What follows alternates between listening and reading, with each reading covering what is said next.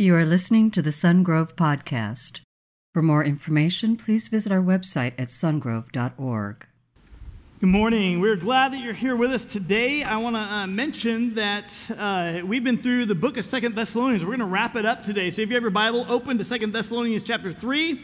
And where we've been on this journey so far is we've looked at chapter 1 and the false letter gotten written to the people in Thessalonica.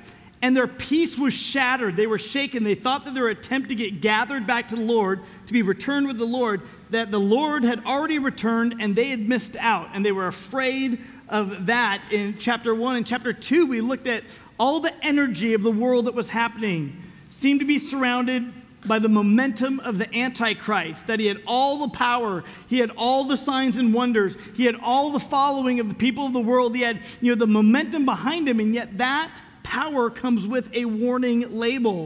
And then we looked at the source of a real investment that we can have in prayer, that prayer empowers our activity, and we can have true peace in God. And Paul writes in 2 Thessalonians chapter 3 now to these people who are being persecuted, how to find strength, like real strength, real power, real energy that lasts, not fake power that has its high and then it's low, but real power that lasts for their time of need and endure life until Christ returns.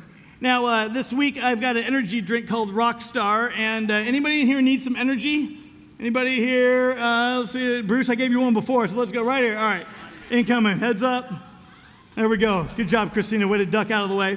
But you might need some energy. Now, I wouldn't open that right away because, that thing might spray all over the place. But you get a little energy. Anything like Rockstar, there was a situation in Thessalonica where people in the church, these are believers, had a Rockstar mentality. They felt like they were entitled to life.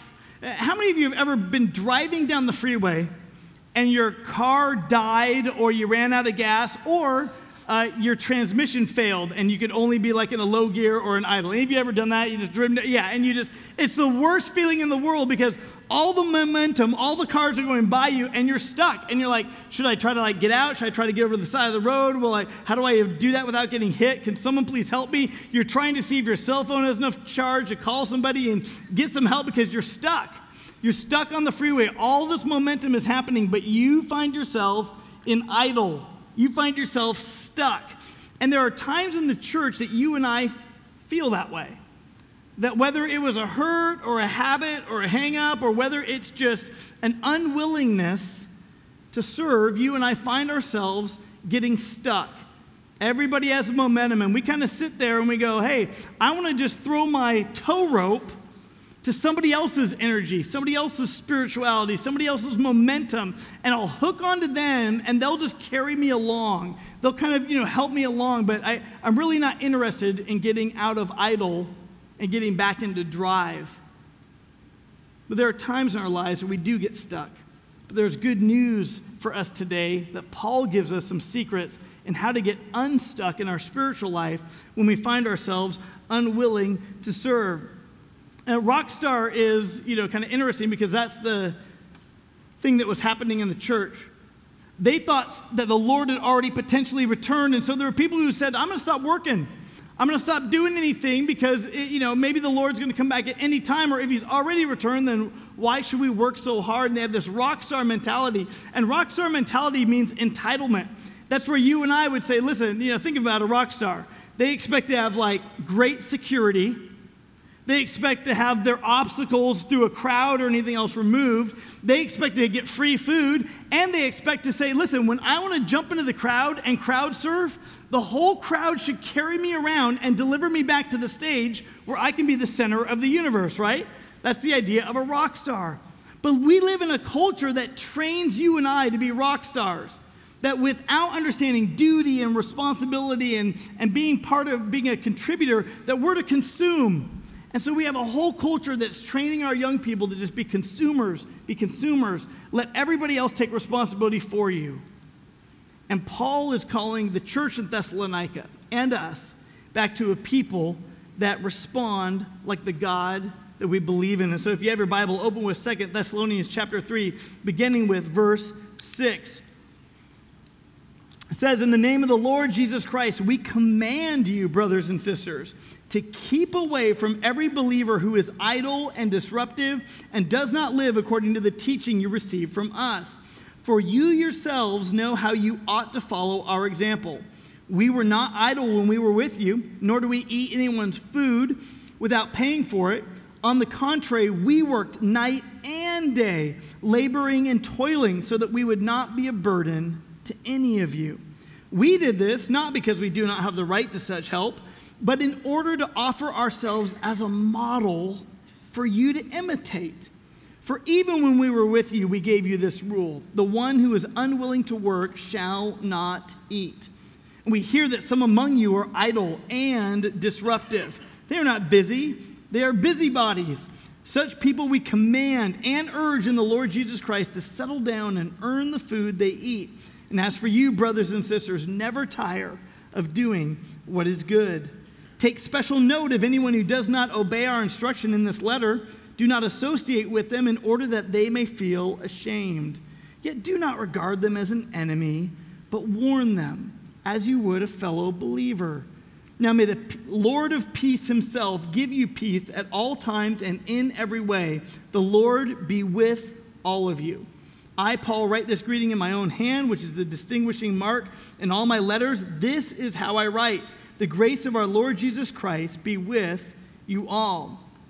So what problem is Paul addressing in this passage of Scripture? If you're taking notes today, you'll find out that some of the people in the church were being idle and disruptive. So they were stuck. They were like that car in idle. They were not in drive. They were not engaged. They said, I want to come, I want to consume, and I'm just going to be stuck. Verse 6 said, there are ones among you. Keep away from every believer who is idle and disruptive and does not live according to the teaching you received from us. And there were ones who were idle and they were disruptive. And isn't that interesting? In your workplace or in your classroom or in other areas that you find, you might even have a child.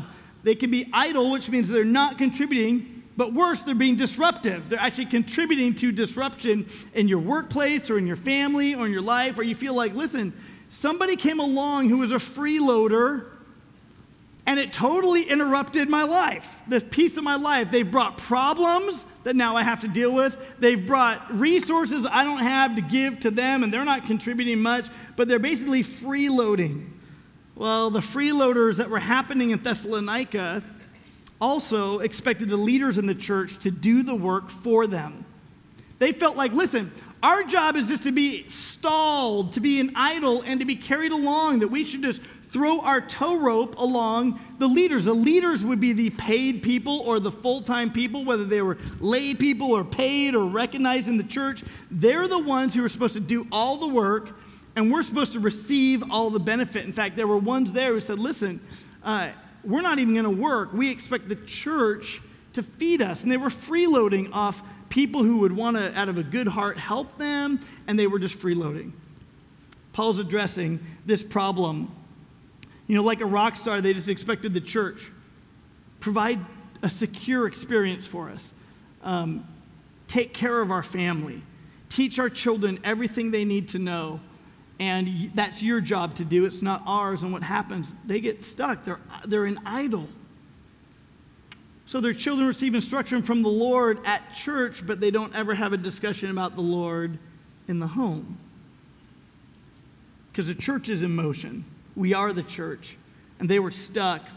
So like a rock star, they expected that. They expected to just be carried along like anything else. But one of our values here at Sungrove Church, and I hope this is becoming more and more a value in your heart, it's certainly the value of the majority here, but a value at Sungrove Church is this, that we are spiritual contributors, not spiritual consumers. The church doesn't exist for us. We are the church, and we exist for the world. So as you see people driving by out here, we exist organizationally as a corporate body of believers in Jesus Christ who say, like Christ did, we will humble ourselves and become obedient even in the midst of persecution or potential death. We're going to become obedient and serve and love the world like Christ did until we are gathered back together with him. We exist as a church for the world. It's not that you just come here and you experience something, but that really we come together and we say, as the church, we exist for people outside these walls. And we care about them and the needs of our community and the needs of the families around us. We exist for the world. But these people in the church at Thessalonica were unwilling to work. Please understand this. They were unwilling. That's a heart condition, right? Unwilling. I will not engage my will on the inside to work. This is not the person who says, hey, I'm willing to work. I just can't find a job. I'm not saying I'm jobless because I'm not willing. They're saying, listen, I have put in applications. I'm doing this. They're not talking about somebody who's outside of a job right now who's willing to work. They're talking about somebody who in their heart condition says, I won't. I don't see any need to. That's not really me. I'm not one of those kind of people. They're unwilling. It's a heart condition. That happens there in verse 10. They were unwilling to work.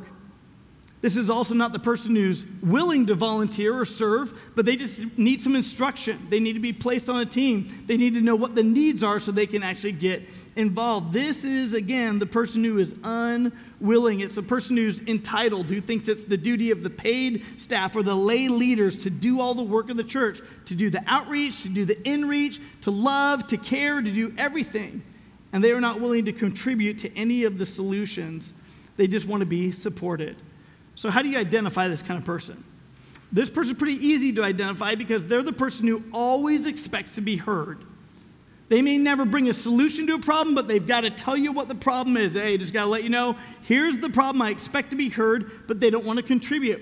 This would be the person who oftentimes demands support from you or from a pastoral staff or some other lay leader in the church who comes to you and just says, I just need you to hear me and I need you to support me, but then they never do what a spiritual advisor advises.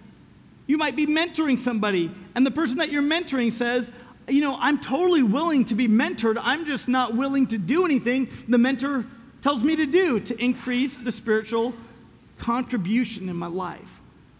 They're pretty easy to identify. They'll even use at times spiritual guilt to get others to codependently rescue them.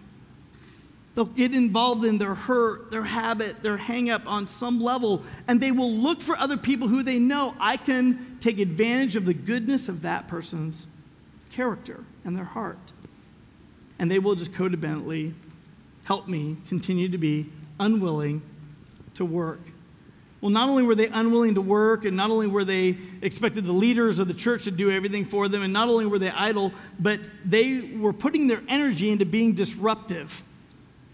So not only were they sucking energy from the momentum of everybody else, but they were actually putting energy into being disruptive. Verse 11 says this, we hear that some among you are idle and disruptive. They are not busy. They are busybodies. I love that. It's such a great description, right? And maybe in your workplace, you can identify somebody who's like this. This would be the kind of person who, and maybe it's you, maybe you find yourself a little bit stuck. Maybe you're finding yourself always having a little sidebar conversation. You might be in a meeting with a bunch of people, but then you got to have like this little sidebar conversation. Or there is a lot of gossip that goes on, and that maybe people who gossip, they constantly seek you out. And that might say something about you because you are maybe contributing to it.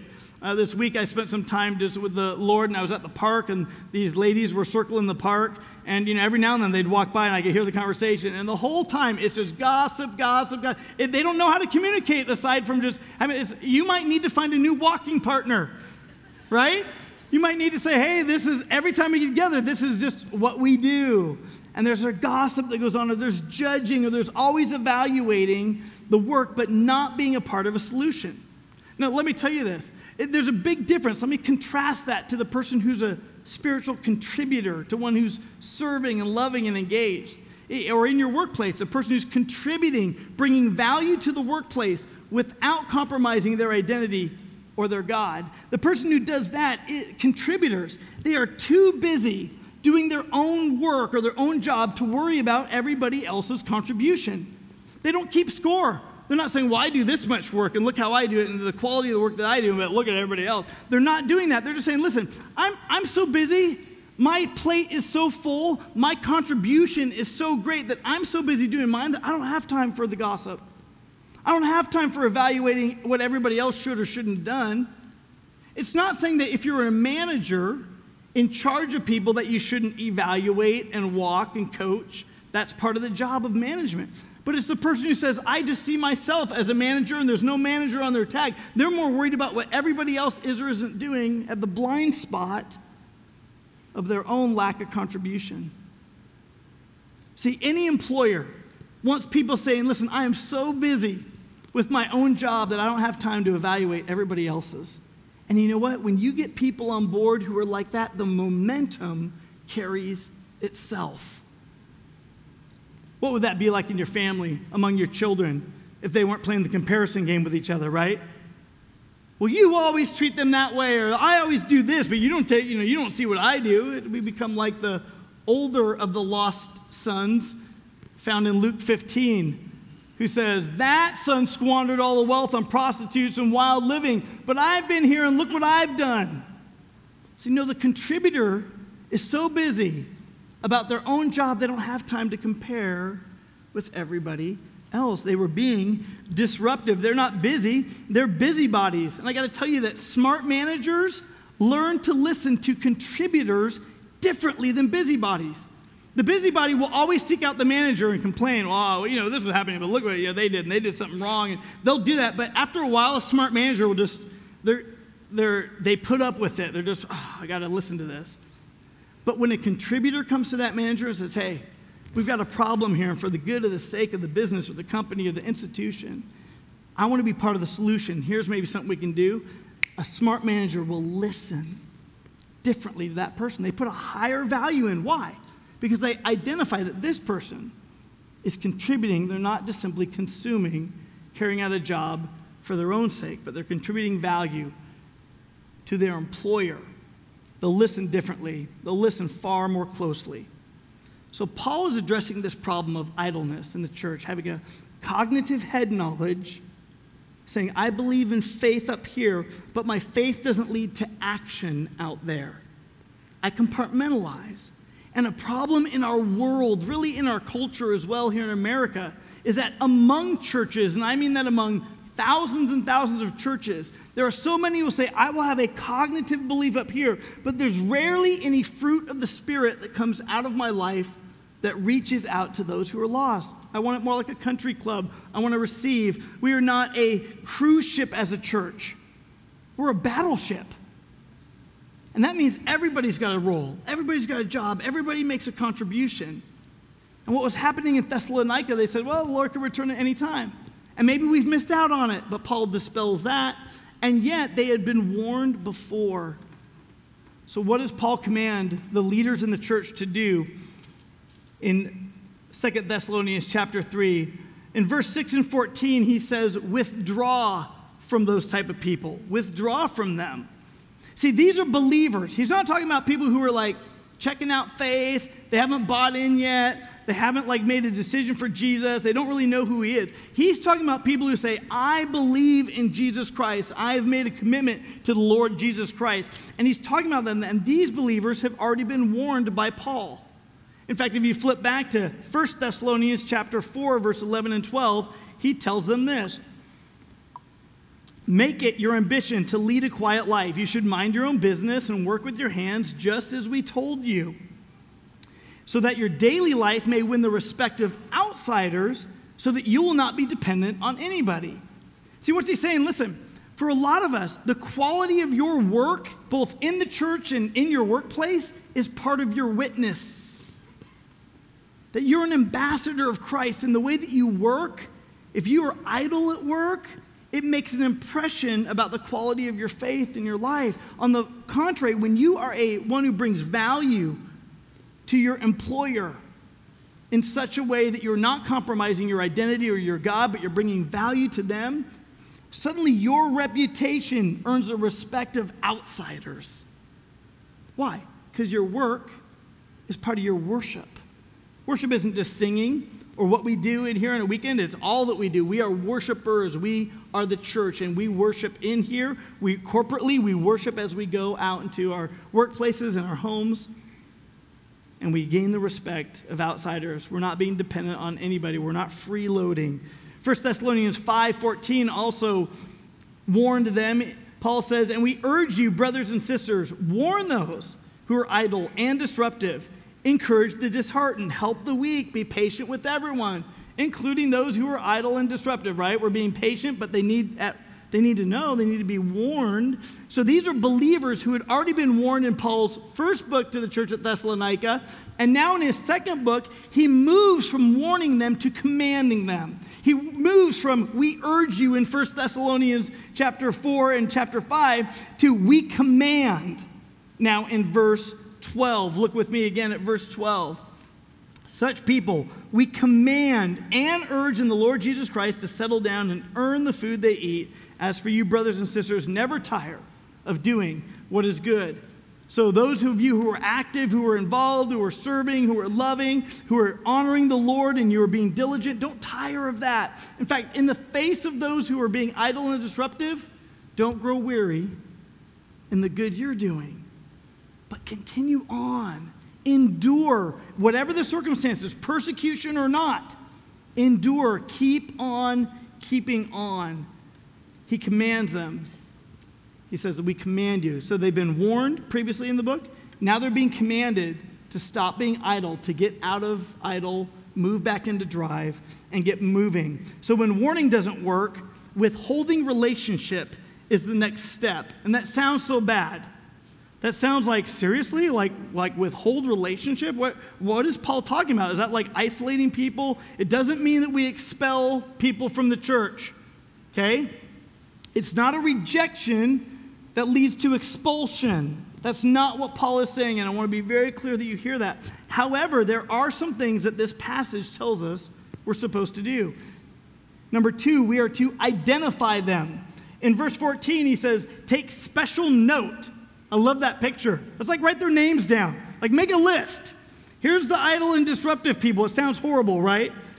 But what happens is, think about it, in your workplace and other places, the people who are contributing, you know who those who are being idle and disruptive are. He's saying, listen, take note, identify them, because there's a problem there. Don't ignore the problem, but at least identify it. And third, we're to keep away from them. In verse 6, he says this, in the name of the Lord Jesus Christ, we command you, brothers and sisters, here's the command, to keep away from every believer who is idle and disruptive and does not live according to the teaching you receive from us. Wow. We're to identify them. We're to keep away from them. Why? There's a dynamic in which if they're idle and disruptive, they want to suck us into that downward spiral, right? You don't want to get sucked into that. You want to be a person who believes in upward spirals. Like an eagle who soars, that happens. You get carried up. You get in the right power, the lasting power, the right momentum. Not ones that leads to idle, but one that keeps driving. So he says, identify them, keep away from them. And oftentimes a person gets hung up in hurts, habits, and hang-ups, and oftentimes even through addiction. They can be those who depend on other people, and they'll look for the heart that will codependently rescue them. And they will appeal time and again to your spiritual nature and your generosity and your good heart. And they will say, please, I need you to come rescue me. And they will lie and cheat and steal or use spiritual manipulation in a way that doesn't ever get them out of idle and back into drive. It just enables them to stay in idle indefinitely. This is one of those situations Paul is talking about here where helping actually hurts because you just become an enabler. Helping doesn't help them. Helping actually hurts. It's misguided charity. Why? Why would he say all these things? Why take special note? Why identify them? Why keep away from them? Why understand it as a situation where sometimes helping hurts? And it's this reason, if you hear nothing else today, catch this. Because being unavailable awakens the awareness that their disruptive or lazy behavior, it creates a gap. See, sometimes they're not going to hear it or understand that what they're doing isn't okay until they understand that their behavior creates a relational gap.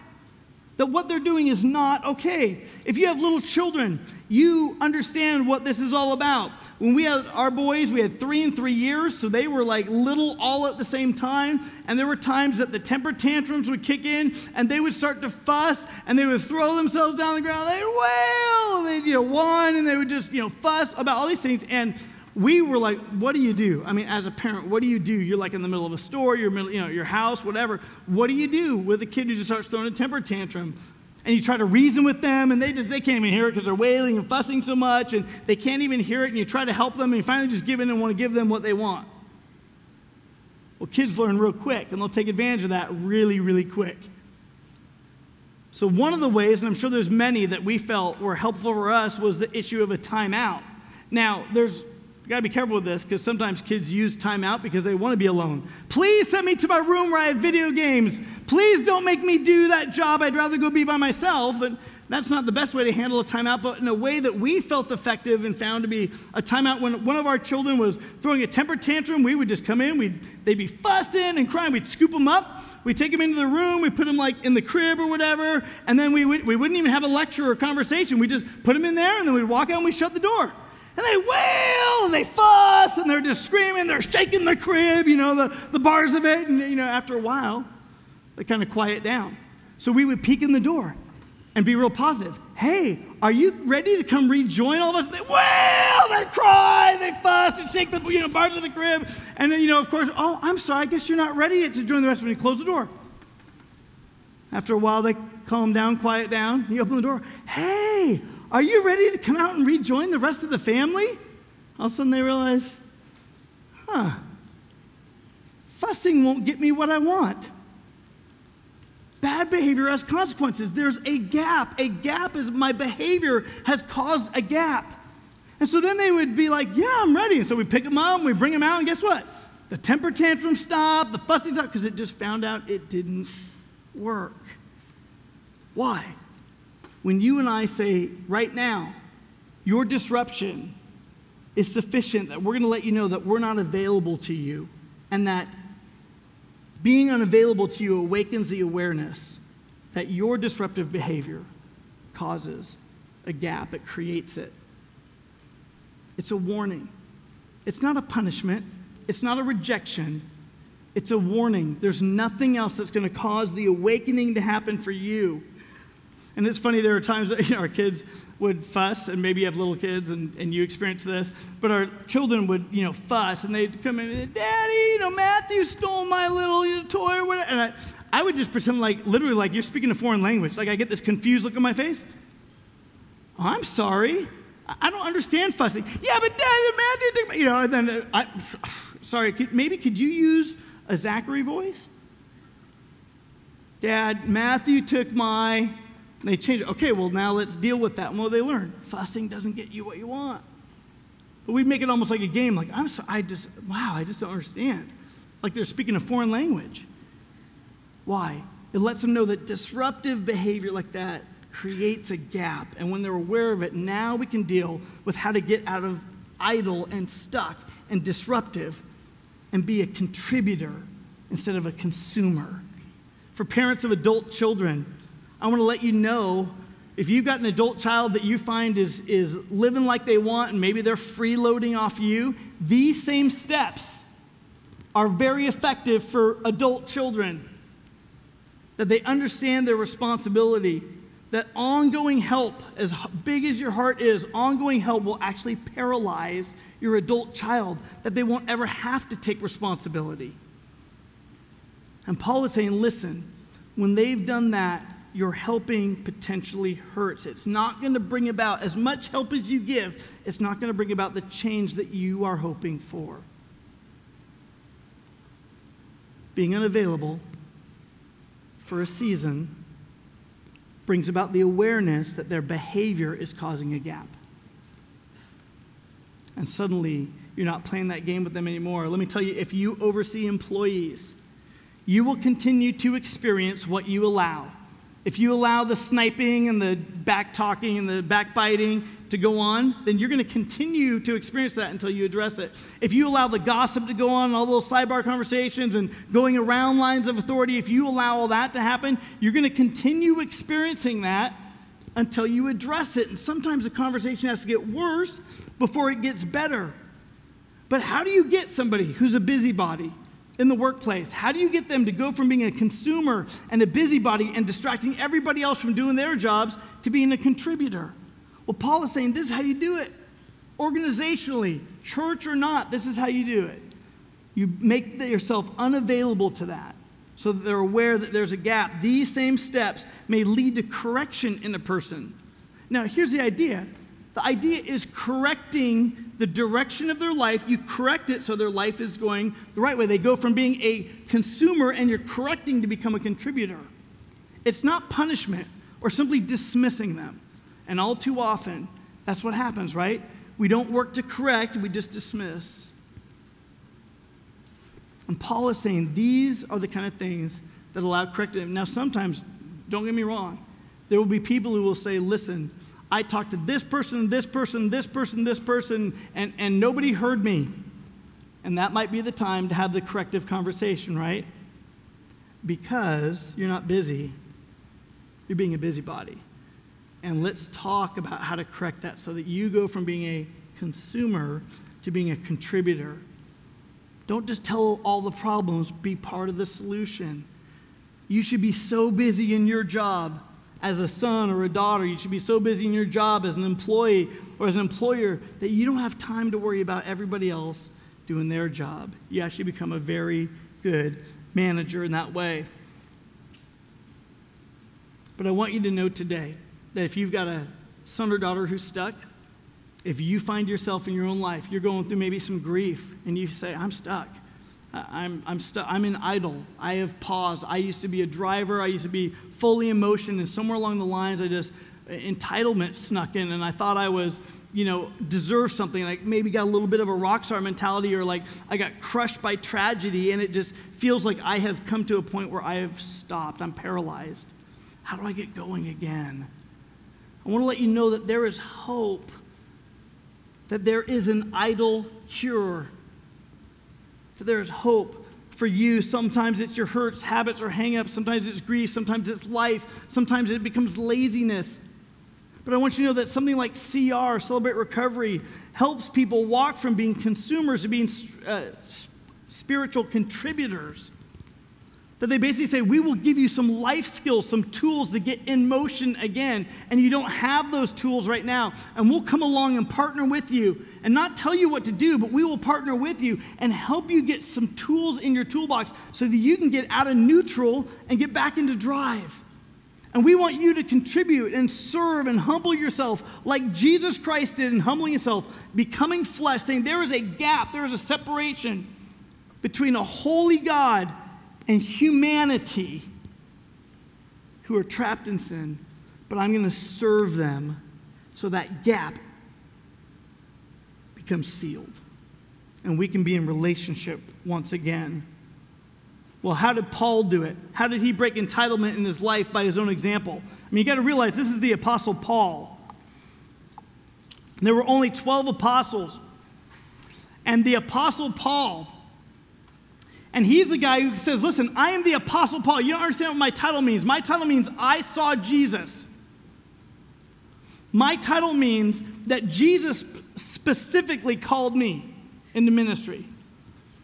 And now he's way up around Macedonia, and he's working with the church in Thessalonica, and he's saying, listen, if anybody's entitled to come in and simply preach and leave and have everybody give to them, it's the Apostle Paul. Well, how did he break entitlement?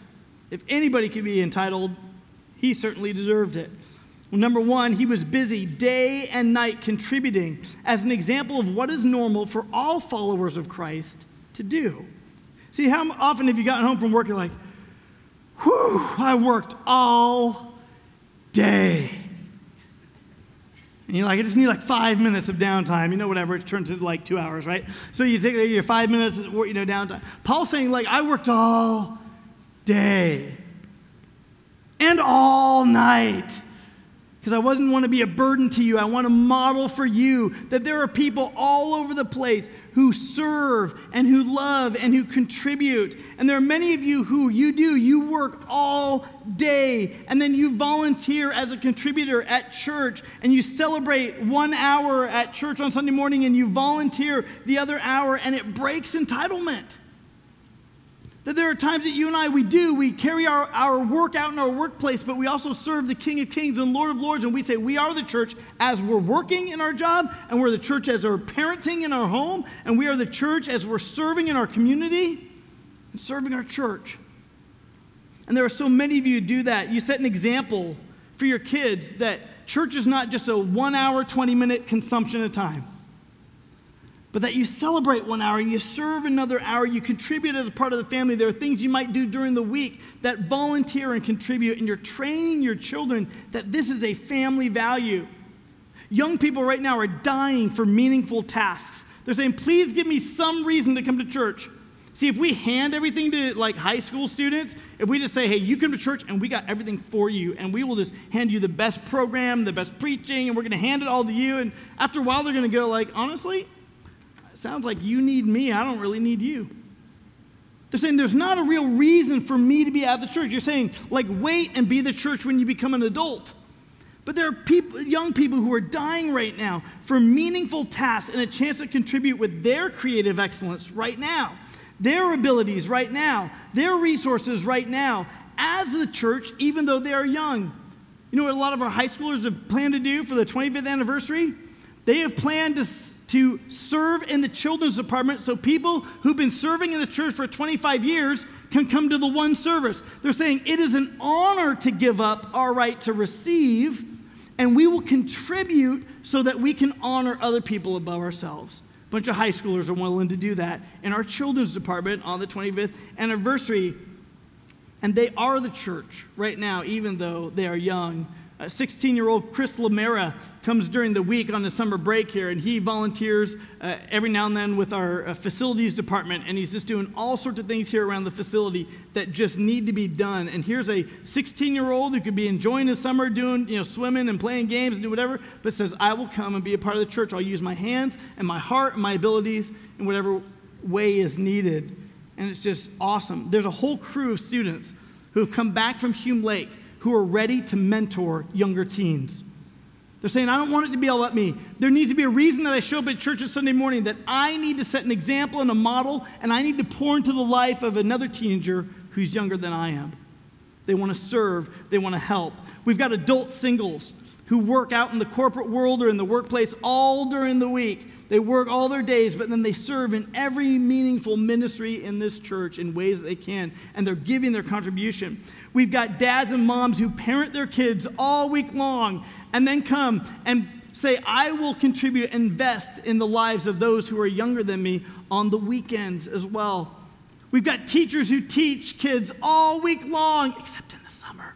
And then they come and they say, I'm not burned out on kids. I actually am willing to use my expertise in that area to serve with children or junior or senior high, to invest in the next generation. We've got highly trained professionals who are unbelievable in their areas of work.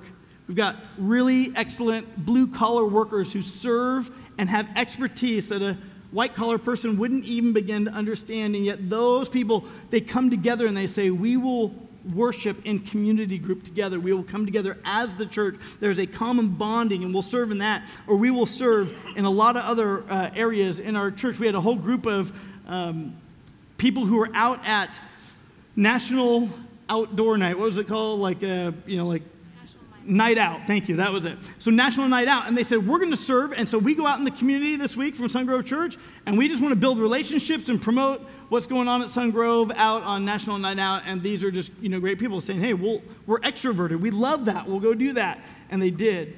Your creative excellence and your willing hands are needed for a lost world to find freedom and truth. We've got parents who parent all week long, and maybe they've graduated from parenting, they've now got adult children, but they're willing to come and work and serve at respite night with special needs children, so that parents of special needs children, many of whom do not go to our church, have a night out to be able to hold their family together, to run some errands, to go on a date, and it's part of our extension as a church to meet the needs and love people. The least of these, even in our world. Well, how do we do it? We move from I deserve to I serve. We break entitlement We move away. We move away from saying, I deserve for the church to do this, or I deserve, for culture to do this, or I deserve for the government to do this, or I deserve, for parents to do this. We've got a whole culture right now, even of young people who are saying, listen, I deserve to have right now in my 20s what my parents have worked 40 years to have. And they're putting that entitlement on a credit card that will bind them for years.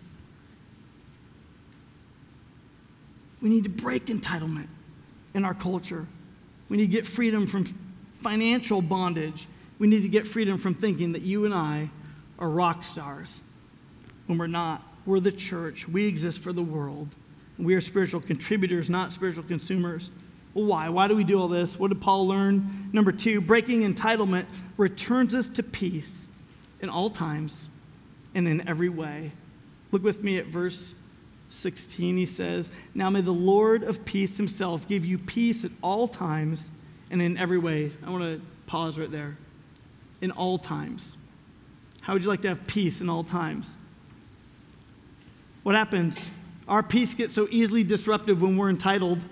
We think we deserve and we don't get.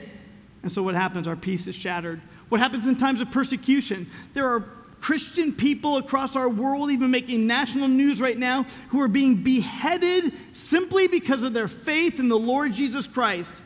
Not based on their race or their cultural differences, but simply their faith in Jesus Christ, and they are going to the point of being martyred. How do you have peace in all times, in all circumstances, in every way? Paul learned that when he got beat up for his faith, and he did, that he could still have peace because he broke entitlement. I got to tell you, the freeloading life is not peaceful. It's not. We think it is. Let everybody else care for you and everyone else contribute and everyone else, while you're an idle and just taking it easy, let everyone else take responsibility for you and your actions and your behavior. And it's not a peaceful life. It's not. A peaceful life is one where you are being a contributor and say, in all seasons, in every way, in all times, I humble myself because Christ humbled himself for me to take my shame and my guilt and my stuff upon himself and pay for it on a cross and then raise to new life, being God, closing the gap that my entitlement separated as I sinned, right? We say, that's the kind of person that I want to be. At the end, verse 17, Paul says, I, Paul, write this greeting in my own hand, which is the distinguishing mark in all my letters. This is how I write. The grace of our Lord Jesus Christ be with you all. So at the end, he basically, some people read this and think he just signs like, okay, instead of having to scribe, as I dictate, take everything down, I now just signed it, love Paul. But that's not what he's doing. He's saying, listen, remember I wrote you a letter? And then in the middle, somebody else wrote a letter saying the day of the Lord has already come and it shattered your peace. He's saying, listen, I am showing you through handwriting analysis, this is how I write. This from here on out is how you're going to know when I communicate to you, you'll know it actually comes from me because here's my handwriting analysis. He is giving them peace for the future, peace in what they can experience right now, that this is not a rumor, but it is true and it's the word of God. He's saying, this is how I write. He clarifies any confusion in future communication. Some of us need to clarify where our signature goes in our communication, because for some of us it's a head knowledge, and we believe up here, but we're not signing our name to it. We're not saying, God, let fruit be born in my life. I've been a consumer, not a contributor. And God is going to say the faith that is authentic is that which bears fruit. And that's why Paul says, listen, that's why we warn somebody who gets idle. That's why we warn somebody who's disruptive, because there's way too much at stake. We never want them to think that a head knowledge faith will save them before a holy God. But that an authentic faith says, God, I'm going to model my life like you, and it will bear fruit because of what you did and what you're doing in me and now through me. That God has prepared good works in advance for you to do. My job is to unleash that. Let me help you serve the Lord with your creativity, your gifting, your service. as we, the church, reach a lost world. Will you bow your heads and close your eyes with me? If you're a believer in the Lord Jesus Christ, I want you just to take a moment and just, if you say, I have put my faith in Christ, I've received the forgiveness of my sins, I want you to take a moment and be honest with God and evaluate, are you in a season right now where you've been idle? Maybe you felt like you've paid your dues and you've relaxed a bit. Maybe you have not continued to do good. You've tired of doing what is good, and you've slowed down, and you've gotten into idle, and God is drawing your heart to say, get in drive again. Let's go. There's too much at stake. Time is short. My return is near. And he's drawing you to himself. Maybe some of you in this room, you have not made a decision for Jesus. You've never put your faith in Christ. You haven't received the forgiveness of your sins. You're not guaranteed eternal life, gathered back together with the Lord. And yet today you're realizing that Jesus Christ left heaven, became flesh, lived a perfect life, was willing to take your sin and guilt and shame upon himself on the cross as he paid God's righteous wrath against sin. And today you're saying, God, I put my faith in what you did. I believe that you rose from the dead and that you have closed that gap that my sin created. And God, I want to step into that. I want to say yes to you. I want to put my faith in what you did on the cross. And if that's you today, then you simply pray a prayer right where you're seated. Just pray it. God hears you like this. Jesus, today I say yes to you. I ask you to come into my life and make me a new creation. Free me from being condemned by my sin. I can't thank you enough for bearing all of my shame and owning it like it was your shame. I ask you to give me your Holy Spirit and walk me into new life. Jesus, today I'm saying yes to you. If you just prayed that prayer and you meant it right where you're seated, will you just raise up your hand? Anywhere around the room, we've got some people who'd like to give you some information if you made that decision for the first time. Just hold your hand up high enough because we got some people who'd like to give you a little pamphlet. We've got some emotion over there. Anywhere else, just around the room, that today that was you making a decision for Jesus, saying today is the day of salvation. Awesome. Believers in the room, just being honest with God, just ask him, God, what's my next step? What do you want me to do to get out of being idle? Maybe it's that you got to find a new walking partner. Maybe for you, you need to stop the people who walk up to you at work and are busybodies, and you need to intentionally make some separation there so that you're doing your work and your witness, and it's helping them understand there's a gap. You might want to circle back with that believing person and tell them why you've been unavailable, and just to help them get out of idle and back into drive.